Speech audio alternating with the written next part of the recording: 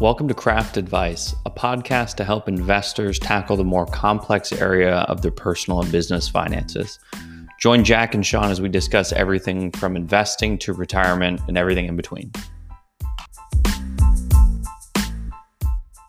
Had some beer. Blood alcohol. Got a little head start. You've already crafted your own advice, right? That's right. Yeah. Anyways. It's called being an overachiever, Jack. What was that? Said it's called being an overachiever, Jack. Oh, is it? Some people Consume just like all the beverages before we record. And Jack and I are catching up by using liquor instead of beer. That's the There answer. you go. Yeah. There you go. So, Yeah. I don't want to just wear 15 pieces of Flair. When... Are you at Chili's right now? Is that where you're at? I love Chili's. 2 for 1. You know, I Prep. hope the sound of the rain in the background comes It's into romantic. the podcast. It's soothing. You know, the It is listeners are very going to really like it. About to fall asleep in this truck. Anyways, they can always all put right, it on so their kids can fall asleep. There you go. I'm going to have Logan go to sleep listening to this later with soothing sounds of Sean's sober tears hitting the roof of his car. Anyways, all right. Let's get back into it. Welcome back, everybody, to Craft Advice. We have Rich Brooks back. Talk me out of a Quiznos franchise, or maybe a Play It Again Sports, or a Taco Bell, or KFC. Name one. What was that Froyo franchise? The frog one? Sweet Frog? Sweet Frog. Sounds right. There was the Yobi. There were a million frozen yogurt franchises for. Like that's the best bad example. I don't know if Chick-fil-A is franchised or if you're basically just working for the company and they're licensing. I know a lot about their franchise model. I think they win, but anyways. So we're going to talk about everything franchises today. This is an area I don't really know too much about, so hence why we got to switch to liquor. But I'm going to start with Rich because obviously, Sean, you don't have anything to drink, and his Mine's in my choice blood. today. Yeah, Sean's blood alcohol level showed up with him, so we're good there. So I am drinking Auchentoshan Single Malt American Oak, and it is delicious. I've told both of you off air, but for those that are looking for a way to try new things, there's a drive-through liquor store by my house, and I literally just drive through and ask them for a single malt for between $40 and $60. They bring me 2. I pick the one I haven't had, and this was one of those, and it has been pleasantly surprising. You can drink it no ice, just neat, and it is silky smooth, delicious. So There you go. And none of the bubble gut from a beer, so it's just nice, smooth. You get that. If it was a Kentucky, I'd say the Kentucky hug, as they call it. But hopefully they hear this and are willing to send me a case or something for promoting. Yeah, that'd be cool. I'll just send it to them, and we'll see what happens. Can't hurt. Can't hurt. Can you get sponsorships after an episode's gone out? I don't know. We'll figure it out. I'm drinking Elijah Craig Toasted Barrel. Just sticking with my bourbon collection now that I've been collecting but not drinking. So now I need to put a dent in it. So, John, stick your tongue out the window, get some rain. Cheers, everybody. Cheers. I was All right, drinking Sean. some Southern Swells. Tap it in. Little nod to It's the very players. appropriate. Are you in their parking lot right now? No, I'm not. I'm at the Bricks. You know, if you just drive to Rich's liquor store, Oh. by the time you get there, we can have something, and then we're good to go. There we go. All right, Sean, kick us off. What are we doing? Kick us off. Yeah, no. I think it would be a good just segue piece. Rich, maybe reintroduce your firm again, and then also just give everybody a quick intro to what a franchise is and how does one generally get started.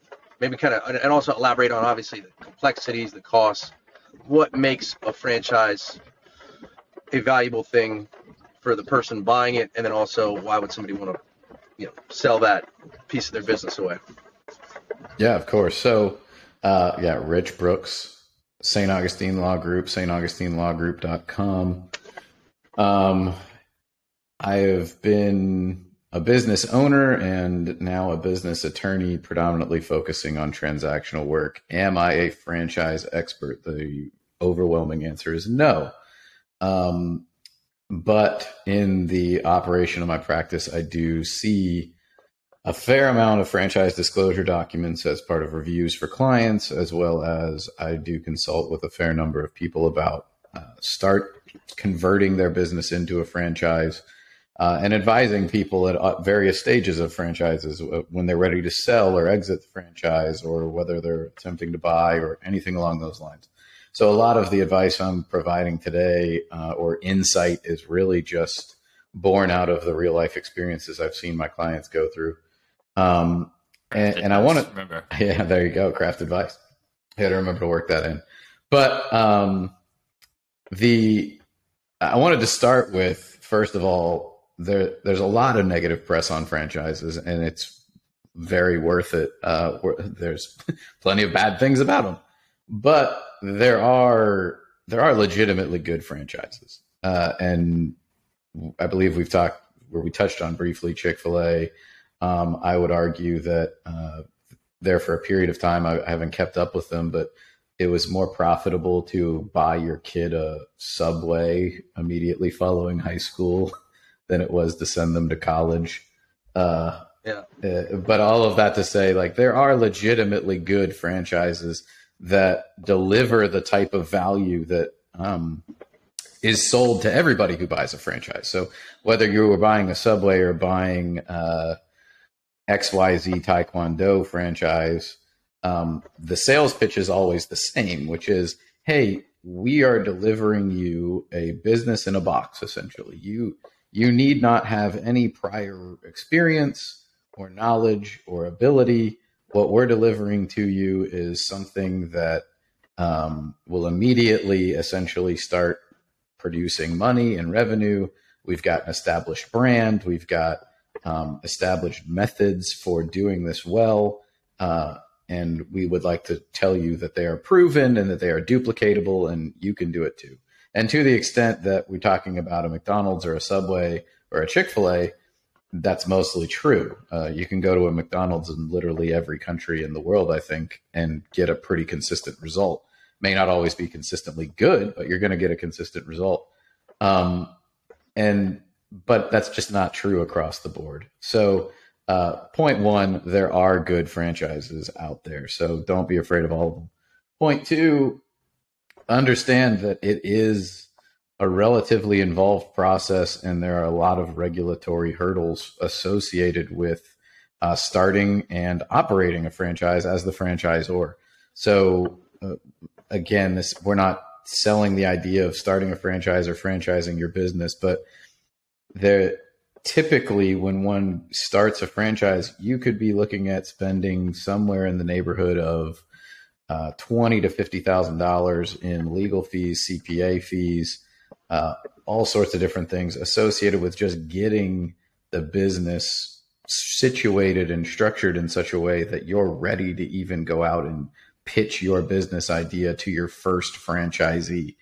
And the reason for that is franchises are regulated by the FTC, the Federal Trade Commission, as well as in certain states. Florida is not a state that regulates franchises directly anymore, but there are states that do. And so you have to produce audited financials and all of these other things. So starting a franchise is not as easy as just, hey, I want to start a franchise. There's a lot more involved. Most franchise disclosure documents are hundreds of pages long, not 10 pages long. And all of that needs to be reviewed by an attorney, blessed by accountants, all of those things before you can even solicit your very first franchisee. So know that whoever is selling you your franchise, they've had to, if they've done it right, they've had to do a lot of work to get to that point. Yeah, I would say that probably doesn't. I mean, the next step, even if you went through all that work to set up a franchise, you then have to make sure it's a franchise you want to run. Even Subway is a great example. Everyone's so excited to own Subway. Then they found out our head spokesperson is maybe a little risque. Literally like the best franchise in America for like, I don't know, 7 years, 6 years in a row or something crazy. And yeah. then, Crushed. And then hire someone with a little, little pedo. Pedo Pete. Little little bit of craziness with your person. Then you got to go through and eat fresh, refresh, and try to convince people to come back in and eat the same thing just with a different sauce on it. So there are things in my mind that still make these risky. You got to know if it's a gym. Okay, well, who runs the gym? Does it have a good brand for it? But I guess, do you, in this, I guess as you advise clients, is there specific franchise, either sectors or businesses that maybe you see clients gravitate more towards? Or is it just kind of a free-for-all with how they approach getting into this? You mean from the franchisor perspective or the franchisee perspective?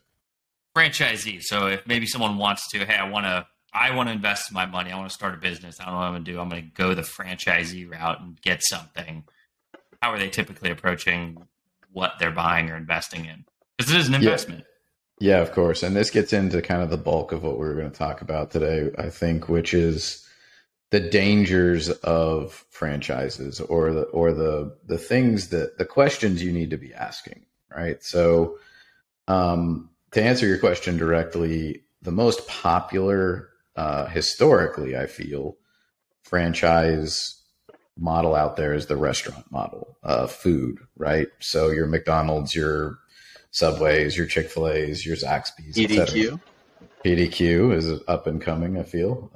But all of that to say, the food industry has kind of teed it up for a lot of other industries. So now you're starting to see it. I've been seeing a lot of martial arts franchises. I've seen some med spa franchises. I've seen just varying industries starting to adopt this franchise model. I think on the grounds, trampoline parks, at various attractions, escape games, Escape room. Yeah. Those escape rooms. Remember for a while there when Froyo was everywhere? Yep, Froyo. There are a million Froyos. So yeah, I think the food industry set it up for all these other industries, and again, there are good ones, but the thing that I see most frequently when people walk in, and the thing I hear most frequently when people walk in is, hey, I want to get into this franchise. I'm getting in on the ground floor. There's only like 3 of them, and they're going to open 25 of them in the next 12 months. And if I get in now, I can buy up an entire territory and I can do all this other stuff, and it's going to be great. So I hear that story very frequently. And the advice I'll give now is the same advice I give every single time, which is the beauty of a franchise should be that it is duplicatable, replicatable, and systems based, and you know it's going to work. There might be some derivative things based on the market you're in, but generally speaking, there's only so many ways to make a sandwich, right? There's only so many ways to make a burger. So that's very replicatable. When you start getting into martial arts gym, for example, you can't bring the exact same instructor to all 30 gyms. You have different instructors. You have different types of clientele. You have all sorts of variables. So the first thing I always tell people is, hey, based on these existing businesses that you're reading their financials and everything else, who's running them? Can we pin their success on anything else other than the quote unquote system that they've developed, right? Because as we already indicated, even Subway on some level or another was remarkably successful because of their ad campaign that was pinned to a very specific person. I think you could even make the same argument that Papa John's was in the same boat for a really long time. So I say, hey, look, what are we really buying? Yeah, the system and everything else it can be valuable, but at the end of the day, why is it successful? And most of the time in these really early franchises, it's because the person that's behind it is pushing it. And they have fierce loyalty from their existing customers because they're loyal to that person. And so then that leads to, well, what's going to drive brand loyalty in St. Augustine, Florida, if no one knows who this person is? And they don't have a multi-million-dollar ad campaign, and they don't have all of these different things. What's going to drive your success here, other than teaching you how to sell the product or service or whatever it is? And so that's always step one. And unfortunately, that doesn't convince a lot of people not to invest in a franchise. But then we kind of progress to step two, which is, how much is this actually going to cost you, and what are you getting in return? So with most franchises, there's the franchise fee, which admittedly I've seen coming down, but they're just, for the most part, hiding it in something else. So even if your franchise fees say only $20,000, in the case of one of these med spa franchises, guess where you have to buy all of your med spa equipment from? The franchisor. Who's making the margin on that? The franchisor. Who do you have to buy all of your interior design features from? The franchisor. Who's making the money? They are. So your $20,000 franchise fee may not feel very big, but by the time you invest in the build out, your lease, everything else, you're in it over $250,000. And what do you really have? So that's the second thing we focus on. And then the third thing is, for the most part, I try to get people to address their own weaknesses, right? A lot of times people look at franchises as a way out of their job, a way out of their daily grind. They view it as a way to kind of live the entrepreneur lifestyle, a way to maybe have some passive income. Yeah. It's like a halfway, like, I'm going to dip my toe in being an entrepreneur, but I don't want to really commit to being a full entrepreneur. I'm not starting a business guy. Yeah, I'm not an ideas guy. Correct. Give me some direction here. Give me some signage. It's like a cheat code. Is what I want to start at level 4. Exactly. It's billed as a cheat code, right? Yeah. And so, like, they come into it and they think, oh, I'm not going to have to. It's passive income. It's easy. I just do my thing. Yep. And the reality is that that's just not the case. I mean, it doesn't matter what business you're operating, whether it's a law firm, a fitness gym, a distillery. If you're the owner in the early days, you have to be there and you have to be constantly monitoring it, because it won't be successful otherwise. And sort of demystifying that. So again, I try and get people to kind of go real internal for a minute and recognize their own weaknesses, because it really comes down to, does this franchise, whatever it is, match up to the person that's trying to buy it, right? So going back to, there are good franchises. So if you're not an ideas guy, but you're a really good operator, you might be able to be really successful in a franchise scenario. I think of a couple of clients that I have that are in the smoothie space, and he does organized, really, really well. But he is in his stores 7 days a week. It's definitely not passive income for him. And so it's just about kind of forcing people to address their own weaknesses, forcing them to deal with what they're really looking for out of this opportunity. And I will freely admit to you guys that even if I go through that entire process with people, most of them still buy the franchise. Yeah, I'm different. YOLO. Right? Yeah, I'm different. YOLO. Like, I understand those, those concerns, but that's not me. That's somebody else.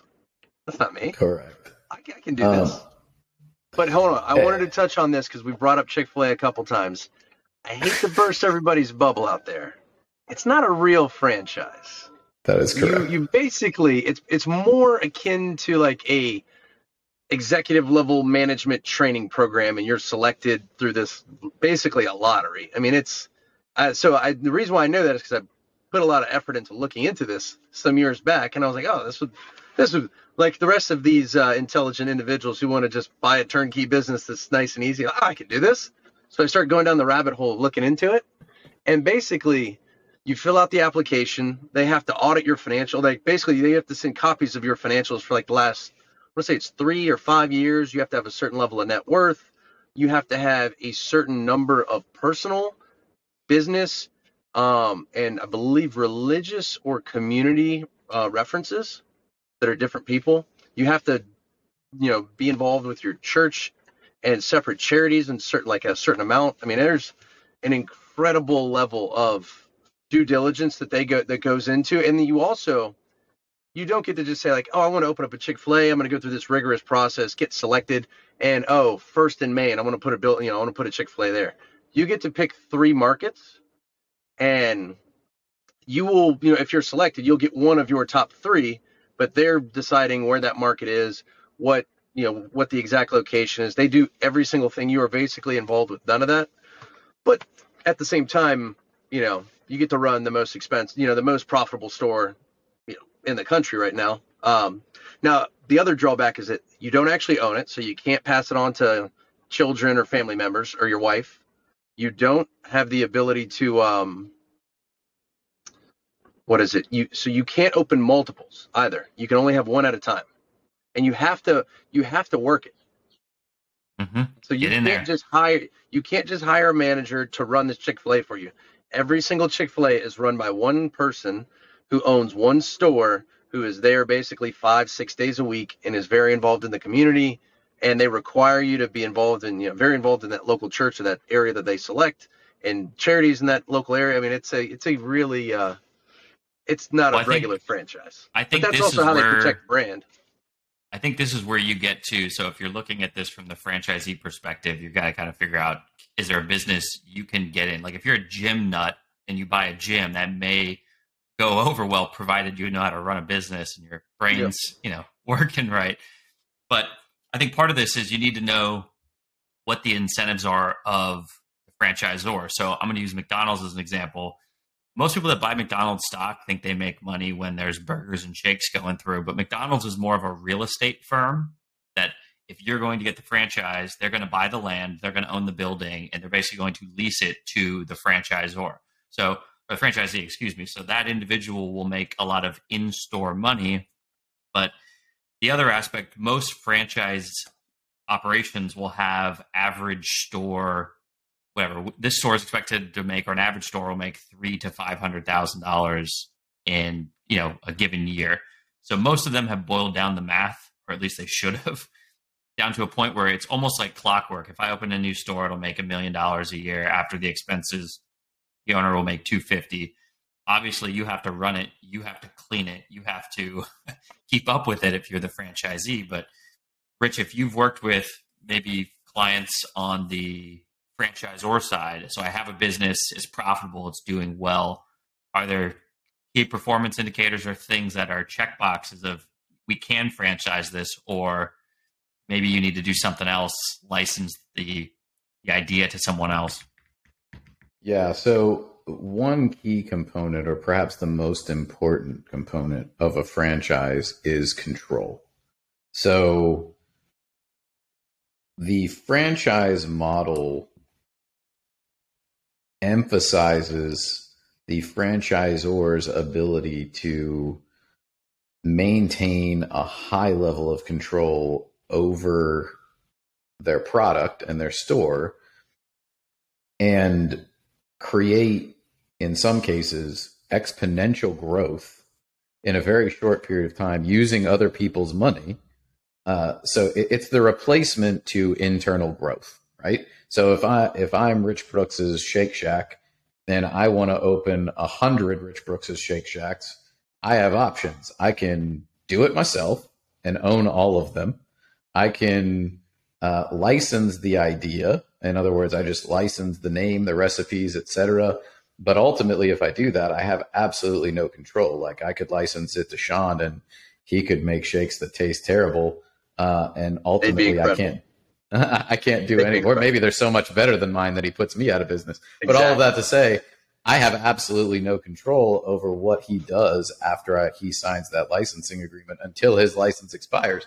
The third option that is often very attractive to the franchisor is a franchise. And the reason is, let's just use the same example. If Sean's a franchisee and he puts something on the menu that I don't like, I could potentially take his franchise from him for no compensation whatsoever. I could just say, hey, you've breached your franchise agreement, and take a hike. This is mine now. How challenging is it for a company to do that? I mean, is it difficult? I mean, I guess I'm asking, are the franchise contracts generally pretty heavily skewed to the franchisor?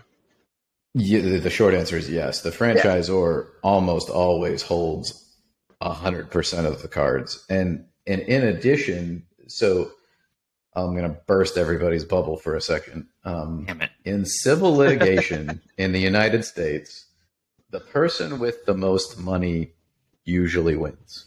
And when I say wins, I'm talking about the sort of war of attrition that occurs in the world of civil litigation. Attorneys are expensive. I bill $350 an hour, and I know I'm not the most expensive. I have referred clients to specialized civil litigation firms that charge upwards of $750 an hour. And so when you're talking about litigation and let's just say you're a single franchisee of a really successful franchise, well, how much of your net worth are you willing to throw behind a lawsuit that you're fighting against a franchisor that's got maybe tens of millions of dollars and staff attorneys that will just basically be working for free? So, and some of the attorneys out there would say, well, there's the contingency fee litigation route and there's other things, but it takes a very specific special type of case to even consider a contingency business litigation. And they just don't pop up very often. And there's only so many firms that'll do it. So you're stuck with the Morgan and Morgans and the Farah and Farahs and the really, really large firms that'll even do that sort of thing.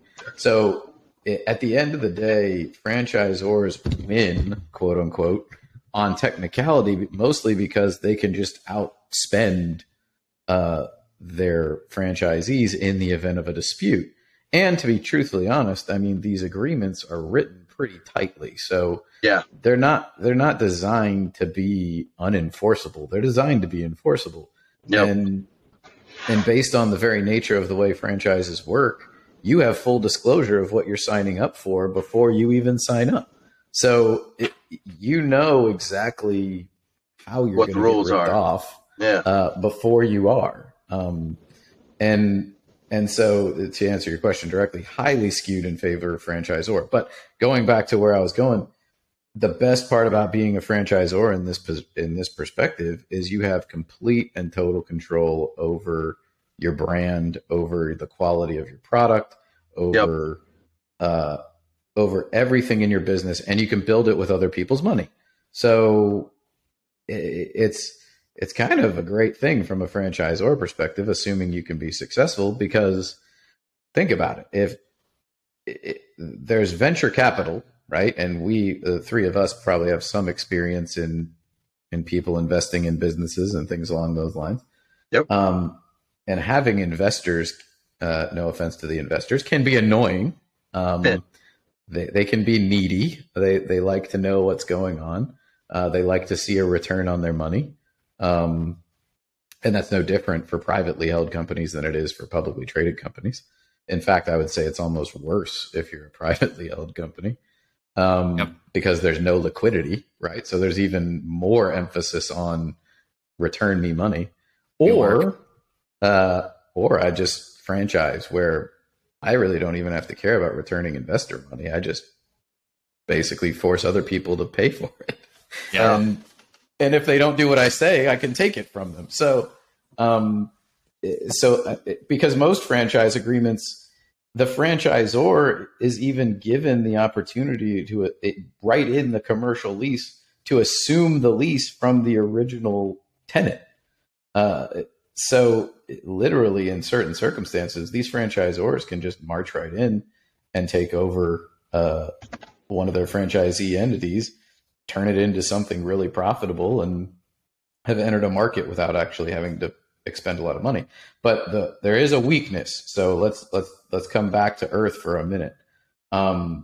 If you're the type of person that's going to one of these franchise shows, or if you're hearing from a person that is a franchise broker or one of these other things, one of the things you need to be paying attention to is how many franchise locations does this franchisor have, and what kind of infrastructure do they have? Because I can promise you this, at McDonald's and Chick-fil-A, huge amounts of infrastructure. You have regional people, you have local people, you have direct points of contact. If you need somebody to come in and train your people, there will be somebody there the next day. They have immense amounts of infrastructure that they are providing to you. John Smith's Shake Shack may have nobody. They may literally be the franchisor, a couple of other people that are just bouncing around the country doing these training events or not doing them at all. So especially the new franchises. Think Sweet Frog has a regional trainer? I don't know. I doubt it. I don't know. They teach you to come in there and how to, this is how you weigh froyo. this is how the froyo swirls in the cup. You know, you got to turn and rotate. Teach you how to pour the sprinkles. There you go. Or just, even think tech support, right? Because guess what? You're forced to buy all of your tech from the franchisor. So they're your tech support. You don't have a local guy down the street that you can go knock on his door when your phone system doesn't work. You're forced to deal with the franchisor's selected company. So when you're dealing with a upstart franchise, doesn't mean it's bad, but understand that you're not going to get the same level of support as you might get at Chick-fil-A. Where at Chick-fil-A, you're effectively you're an operator. They're not expecting much from you. They want you to go do a good job operating, and they'll do the rest. That's just not the case in other circumstances. So the advice I give to new franchisors, so somebody walks in and they want to franchise their restaurant, for example, which is very popular because, hey, I've got this incredibly successful restaurant in St. Augustine. I want to put it in Miami, or I want to put it everywhere. I asked them, nobody's grits are better than my Mammy's grits. Correct. That's it. What's your quality control plan? Like, you're using a franchise model so that you can provide control. But if you go from 1 store to 30 stores in a year, how are you going to be able to scale and put people in these stores to make sure that the quality is there, the uniforms are there, the people they're hiring are there, the meals are being prepared the way you want? That takes money too. So it's not just all sunshine and rainbows. Oh, I'm going to build my business with other people's money. You just have to scale differently, and you have to scale from a management perspective and from an internal regulation perspective, not from a how do I operate a bunch of stores and how do I invest in a bunch of stores. So it's not a full scale offloading of responsibility is kind of the underlying point there. Yeah, I want to bring up a good case example. Was we were joking about this before we started recording, but all of us in our younger years would absorb as much Quiznos as we possibly could. That honey mustard chicken with bacon was so good. And of course, it came with the giant tubs of sauce the size of your so stomach much that you could just ladle as much as you want. Great portions. I miss Quiznos. I do. That chicken carbonara sandwich, come on. Anyways, I love Quiznos. Subway's still around. I believe, I'm trying to find the resource where I found this. I'm pretty sure Quiznos has the most bankruptcies of any franchise just because they were everywhere so quickly. Yeah. And if you think about this, so if you are the franchisor, they're just trying to get stores out because the more stores they get, the more money. And if you're a franchisee, you're like, oh, this name everyone hears. So the problem is you oversaturate a marketplace with there's a Quiznos at every corner. So as good as we all know a toasted sandwich tasted, and then they tried to come back with a vengeance with their I don't know if you've seen their recent commercials, but they're looks like someone on LSD just with a crayon. I'll send you one, Rich, just so you can watch the commercial. It's I think terrifying. the last Quiznos I knew of existing was up by the Jacksonville court or City Jackson Hall. Hole. Yeah, They were able to walk, to their bankruptcy hearing, so they survived Exactly. it, is what it was. But Probably. you have to think about this from the investor standpoint: is if you're going to invest in a franchise, I want to put cash into one of these. Is there enough support at the home office level to actually keep you alive? You're not going to go into one of these and make $10 million because Sean's point on Chick-fil-A, some of these won't let you sell them. And now on the flip Correct. side, if you have a business that's successful, can you replicate it? You can't clone yourself yet. Maybe in the metaverse, I was thinking about this earlier, we could franchise everything. It's completely Everything. replicable. Absolutely. I would also say, and I saw this maybe my first iteration into the industry, a client of ours, he decided he wanted to buy into a McDonald's franchise. He realized the profit on one McDonald's franchise was not going to satisfy the kind of lifestyle he wanted. So he set up and eventually owned about 15 all along one stretch of 95. So if you're driving on 95, there's about a 25-mile stretch where this guy owns every single McDonald's. Doesn't matter if you skip an exit, you go to the next one, he's got you. You go to the next exit, he's still got you. So using that in the infrastructure of McDonald's, someone that's entrepreneurial can scale their net worth, their earnings, they can compound what they're doing. But you can't just buy one Planet Fitness and be like, I'm going to be rolling in dough and have FU Rolling money. in $10 bills, baby. I'm going to be rolling in $10 bills. And that's the perfect example, right? So, I mean, I've never seen a franchise model. Doesn't mean it doesn't exist, and maybe somebody will send me an email after this. I've never seen a franchise model where owning one throws off enough income to effectively make you, to put you in a position where that's the only thing you need to do. Anybody that I've ever met or known that makes money in the franchise world owns multiples, and they lock up a region, they lock up an area or a corridor or something, and they're diversifying. They're diversifying in the sense that if one store is not particularly doing well, they've got 15 other stores to kind of back that up.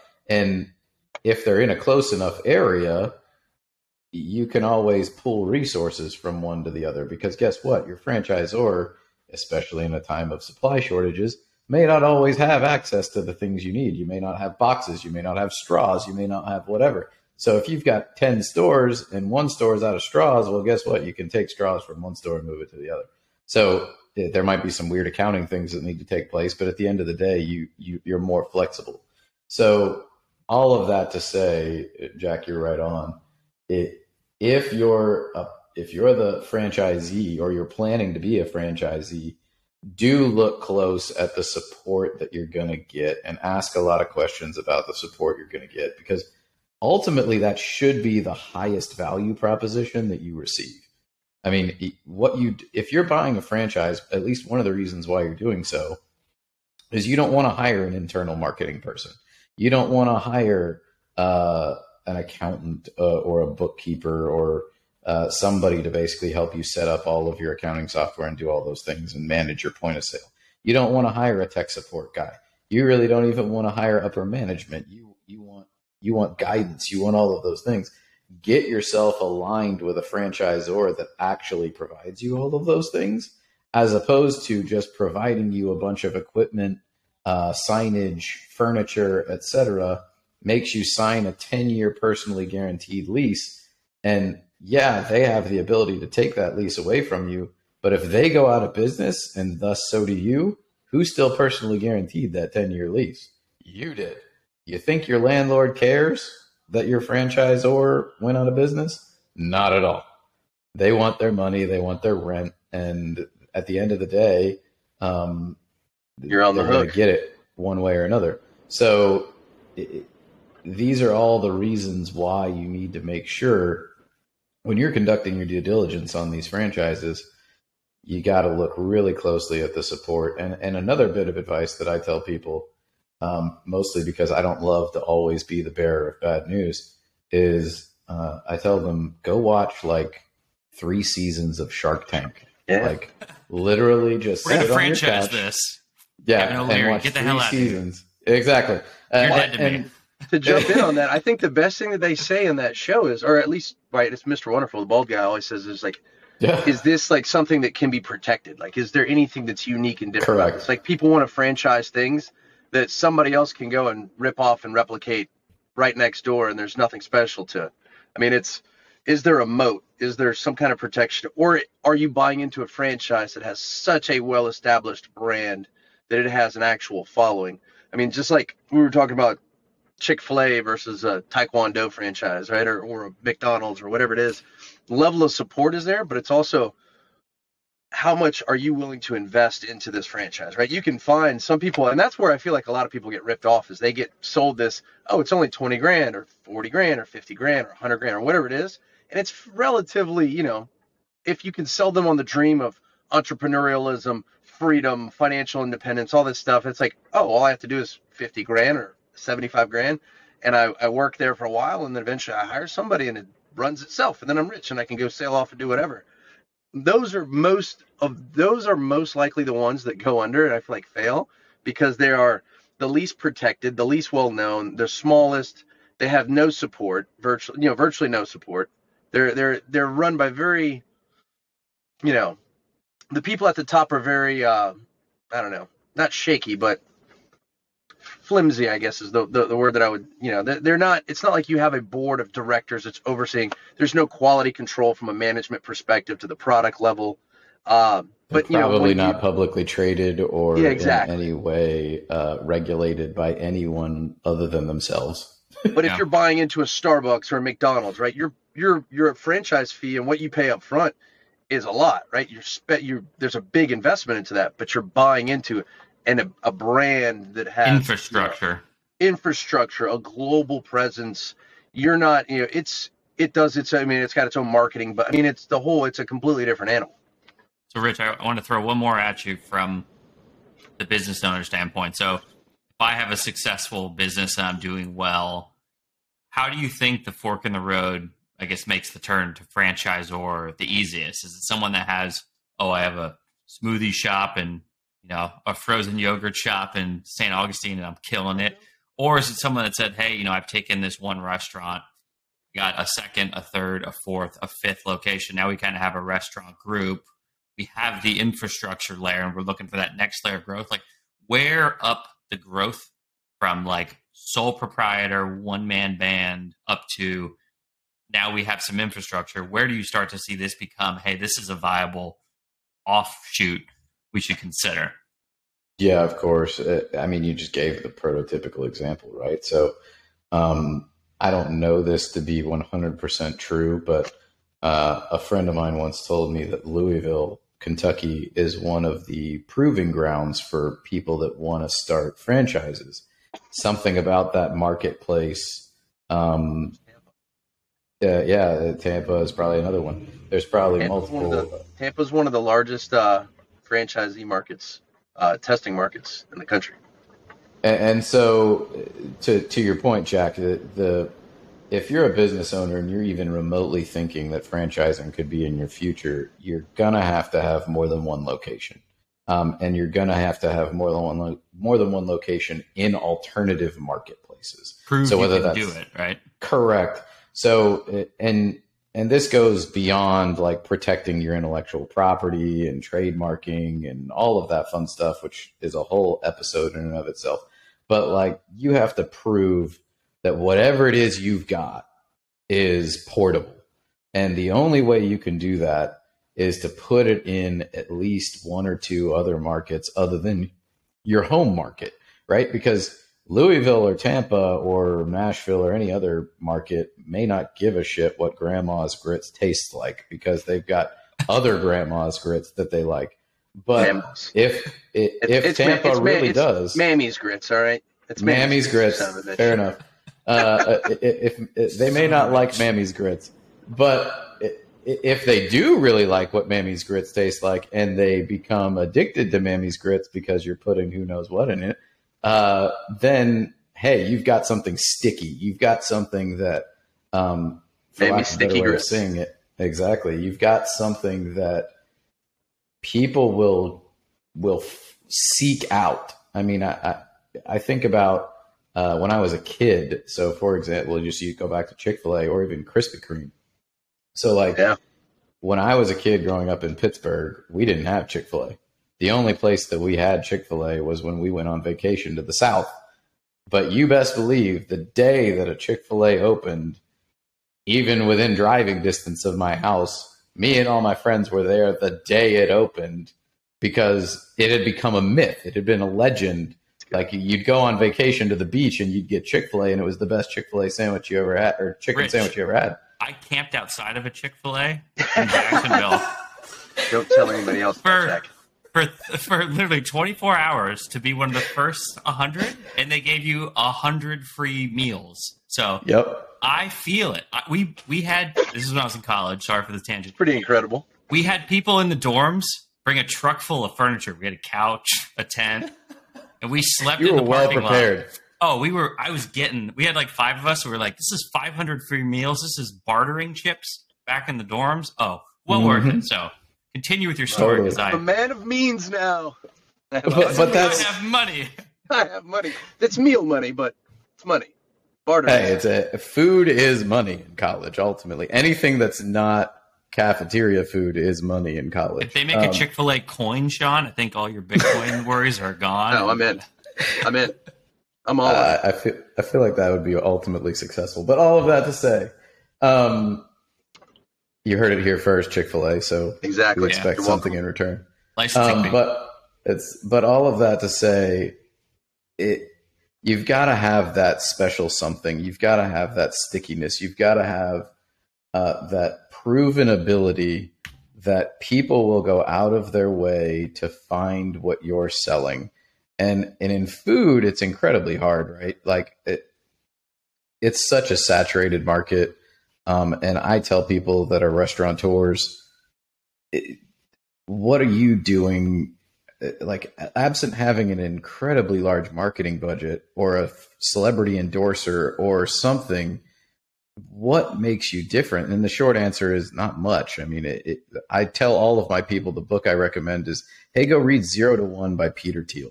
Yep. It's a relatively short read. It's a quick, and you'll breeze through it, Around here. as everybody should. But what you're doing is not necessarily going to provide you any meaningful advantage over anybody else in that sphere. So it becomes really tough.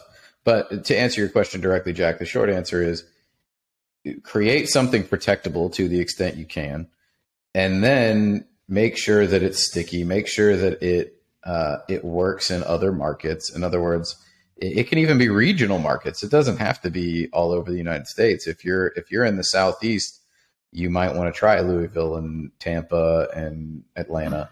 And if you do really well there, then hey, let's roll. But Say to that point, I mean, expect Jacksonville is such a big market. I mean, you could have a franchise or a business to here out at the beach, and then another one on the other side of town in like Orange Park, or just.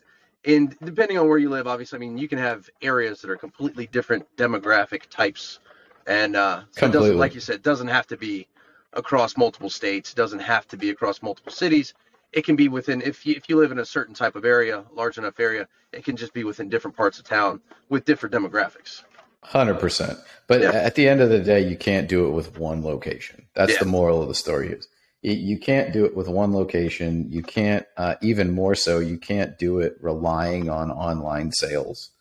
So then you kind of divvy into, or like might find yourself in an MLM scenario, which you really don't want to be in. It's a completely different conversation. But you have to have proven yourself in multiple locations. You have to have an ideal world. You have to have something protectable. You have to have that hook, whatever it is. If it's a really good meal, then that meal better be really, really good. If it's a really good, piece of technology or a med tech item, then it better be patentable and you better be able to protect it. If it's anything that you can build walls around, build a moat around, and protect for any length of time, which, newsflash, patents are only good for 20 years. So even patents will eventually expire. So these things have to be, once you're the franchisor and you create this really cool thing and you've built a moat around it, you've done all the things, you've proved yourself in other markets, guess what? You have to be reinventing yourself too. If you're just playing the same fiddle over and over again or going back to the same well, you're putting yourself in the same position as a lot of these other previously really successful franchises, Subway being an example, where one bad thing eventually takes you down. And if you're not reinventing yourself in some way and pushing that down to your franchisees, you're in danger of eventually becoming irrelevant. Even if you have all of the infrastructure, even if you have all of the things that it takes. Because look, to build the next McDonald's or to build the next Chick-fil-A, I would argue, and somebody is free to argue against this with me, is bordering on impossible. Yeah. It's just not going to happen. And if you think you can do it, I'll be the first to tell you you can't. So you better have a really good idea. But hopefully that answers your question. You guys heard it here. You got to have that McRib magic that comes in and reinvigorates your franchise. But I think what we're learning here is if you're gonna go down the franchisor route, if you got a business, you want to do this, you got to make sure you've replicated it to prove you could franchise it. You got to have the support to offer to people you're going to sell this to. You can't just sell this, get your franchise fee, and go sail off on your yacht. I mean, you could, but offer value, right? You got to be able to offer value. Yep. And then on the franchisee side, you need to make sure you're buying into something that has the support. There's probably a predefined or at least a band of how much money you're going to make on this. I think that's one reason why you got to look to figure out what kind of lifestyle do you want to live. If you're going to be, in the uppity ups in the Hamptons, owning a Chick-fil-A franchise may be profitable, but it's not going to get you FU money, Ain't going to do it. You got to work on that stuff. So I think the last thing I wanted to get Rich's idea on is I think this is where the tech world is starting to attack this space with open arms. So there's actually a platform now that's trying to offer to investors fractional franchise investing.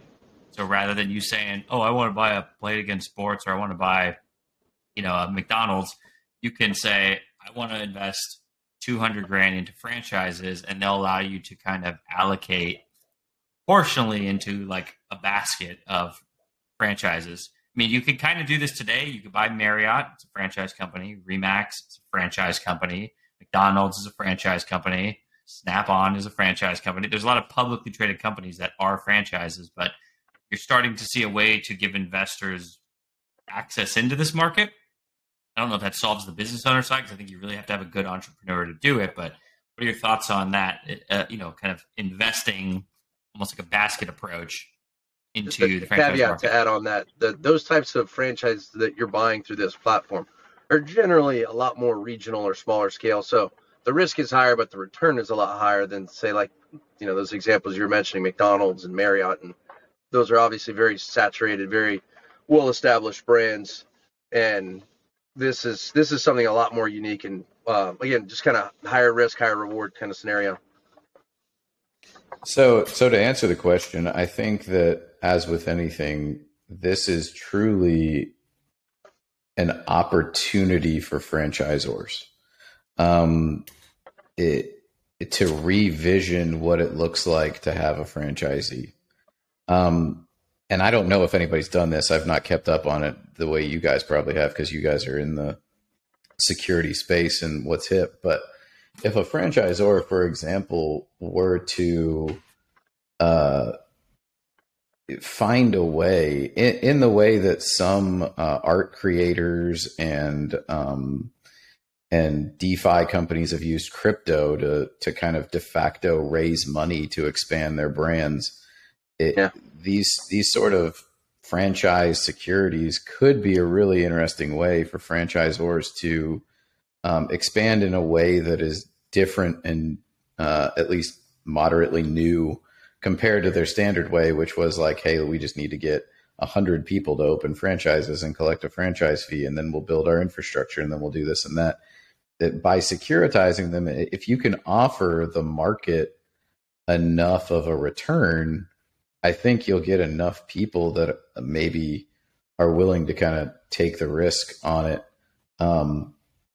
and really give you access to capital that you would have had to have sold maybe way more individual franchises to than you would have before. So I think it could be a vehicle, and again, maybe somebody's already doing this, and if they are, good on them, for franchisors to build up corporate portfolio stores that they can then turn around and spin out to franchisees at a much higher rate because it's an existing successful store. So just pooled risk at the end of the day. You're taking all that risk off of. I mean, you think about it too. If I was going to open a Chick-fil-A, I want the busiest location possible. But if I'm only offered this one store and that's what you get, you're stuck with that. So I tell people all the time when they want to start a business, when they want to invest in a business. I mean, we talked about this multiple times on the podcast with people about investing in rentals. It's like you need to figure out what the return on the money you're putting in is going to be before you just blindly put it in. Like, yeah, it's cool to drive down the road and go, that's my house, I own that. But if your return is nothing or negative or barely over what you get in a bond, you need to kind of reevaluate this. So I agree. If you're looking at this in a way and you can de-risk some of the default, you can de-risk some of this Jared from Subway issues, you can de-risk some of maybe the industry turning away from you. If nobody wants to do karate anymore because they want to do Cobra Kai, you got to know how to pivot. 100%. And one last thing that I'll touch on, that I touch on with a lot of my folks that come in wanting to be franchisors, is that there is an alternative, and it's licensing. Now, there's a lot of risk involved with licensing, but there can be an immense amount of success. So a perfect example of this would be CrossFit. People either love or hate CrossFit, but ultimately CrossFit is a licensing opportunity that Greg Glassman, who was the original founder of CrossFit, turned into one of the more successful merchandising licensing plays of the modern era, or maybe of all time. So by taking the most laissez-faire free market economy approach to gyms that has ever existed, which is why there's such diversity amongst CrossFit gyms. Like if I once was into CrossFit quite regularly before I had children, and I went to a great box here in town. But we would drop in places all over the world. My wife and I would go on a cruise, and we did a drop in once in Mexico. And every CrossFit gym, it has a completely different personality, and he wanted it that way. And it could have gone incredibly bad, but it turns out that it went incredibly well. And the really good gyms stuck around, and the bad gyms didn't. Yep. And it's become an incredibly profitable enterprise. So don't sleep on the idea of a business license, especially if what you're doing can or is centered mostly around this idea of building a brand, building a lifestyle, building something that people just want to associate themselves with. Specifically, the fitness space makes a lot of sense. So I imagine that in some other spaces that it could also make sense. But there are other options. The business license model is a fair amount cheaper to get started. Doesn't come with all of the headaches of regulation and everything else, but can be immensely successful if you A, get a little lucky, and B, have a reasonable plan for how you're going to roll this thing out. So CrossFit was at least partially really successful because they focused a lot on the military and law enforcement communities initially, who obviously takes fitness very, very seriously. And most people don't realize, I believe the second authorized CrossFit location was actually in Jacksonville. So Jacksonville holds a really weird place in CrossFit history for that. But all of that to say, there are alternatives out there. Hey, business owner, you want to grow big, but you don't want to franchise, or franchising is too crazy. Seek out advice, consider the business licensing route, and it might also work for you. Very good. Sean, wrap us up. I think you should do some burpees for Jacksonville. End it on that. Get outside the car and knock a couple sets up. In the rain. It's called dedication, Jack. That's what I'm about. Yeah. I'm here for the people. All right. But yeah, only this was a video podcast, that would be so much more interesting. Spotify just turned on videos for us, so I might drop this. I might drop this for Sean. This is what we need to have as our first video. We got some yawns, Sean. I got those on camera. We got some yawns. Good. I'm glad. I saw you smirking there. I knew you were taking a kill shot. Get outside. 50 burpees. Come on. Do a box jump on the way back to the bar. So yeah, no, we got Rich here, Rich Brooks, St. Augustine Law Group. We're going through the various franchise models, pros, cons, the good, the bad, the ugly. Some alternatives to that, obviously, just talking about licensing. Obviously, whenever we're going over anything, this is always craft advice. So seek out professional guidance for your own personal situation. But definitely something where it can make sense for the right person, the right brand, based on everything Rich and Jack and I were talking about. Seems like there's the possibility that some are out there, but the market is very much flooded with a lot of bad franchise options. So buyer beware, do your research, and if you don't feel comfortable doing it on your own, seek out some professional guidance. Actual legal advice. You don't want to do craft legal advice when you want to go down. Not craft. Yeah. Legal craft. All right. And no offense to franchise brokers, but they suck. As a lawyer, I have to say, look, know who, and you guys appreciate this too, who owes you a duty? Are they a sales rep, or are they actually looking out for you? There you go. So in the case of Jack and Sean and or myself, we owe you a duty to not give you bad advice. Hence, we give you craft advice. And because if you don't, you can ultimately sue us. I promise you that whoever is trying to sell you that franchise doesn't owe you that same duty. So it is all the more important that you get good advice. And hey, you won't hurt my feelings if you come in and have me read your franchise disclosure document and still buy the franchise. But at least I will sleep better knowing that you knew what you were getting yourself into. So that's my 2 cents for what it's worth. Very good. Right on. All right, everybody. Thanks for tuning in to Craft Advice. Rich, shoot out how people can contact you if they actually want to buy or consider a franchise. Yeah, or get legal advice. Or legal advice. If they're like, I'm tired of the craft shit, I want to. Real legal advice, non-craft legal advice. But anyway, 904-990-7777. Very easy to remember. Is the office line. Julia is my assistant paralegal extraordinaire. She will get you on my calendar. Or I'm very easy to find online. Just Google St. Augustine Law Group. I'll pop right up. I believe my email's there. If it isn't, I'm easy to find on LinkedIn and other places. By all means, get in touch, and happy to help you if I can. Very good. Well, cheers. All right, boys. Adios.